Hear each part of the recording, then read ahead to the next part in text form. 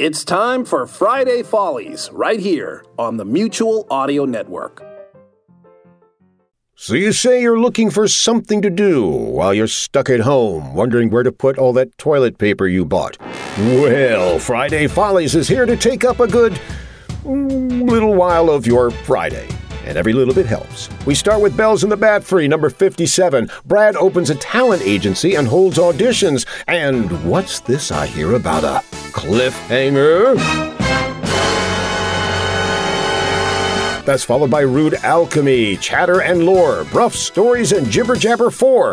The narrator joins us to face the ultimate humiliation of playing Narrator Says, plus a bonus Bruff story from Tom.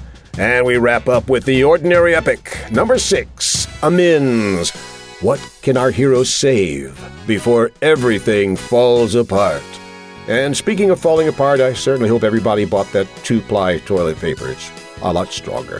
Friday Follies on the Mutual Audio Network, doing our part to keep you entertained.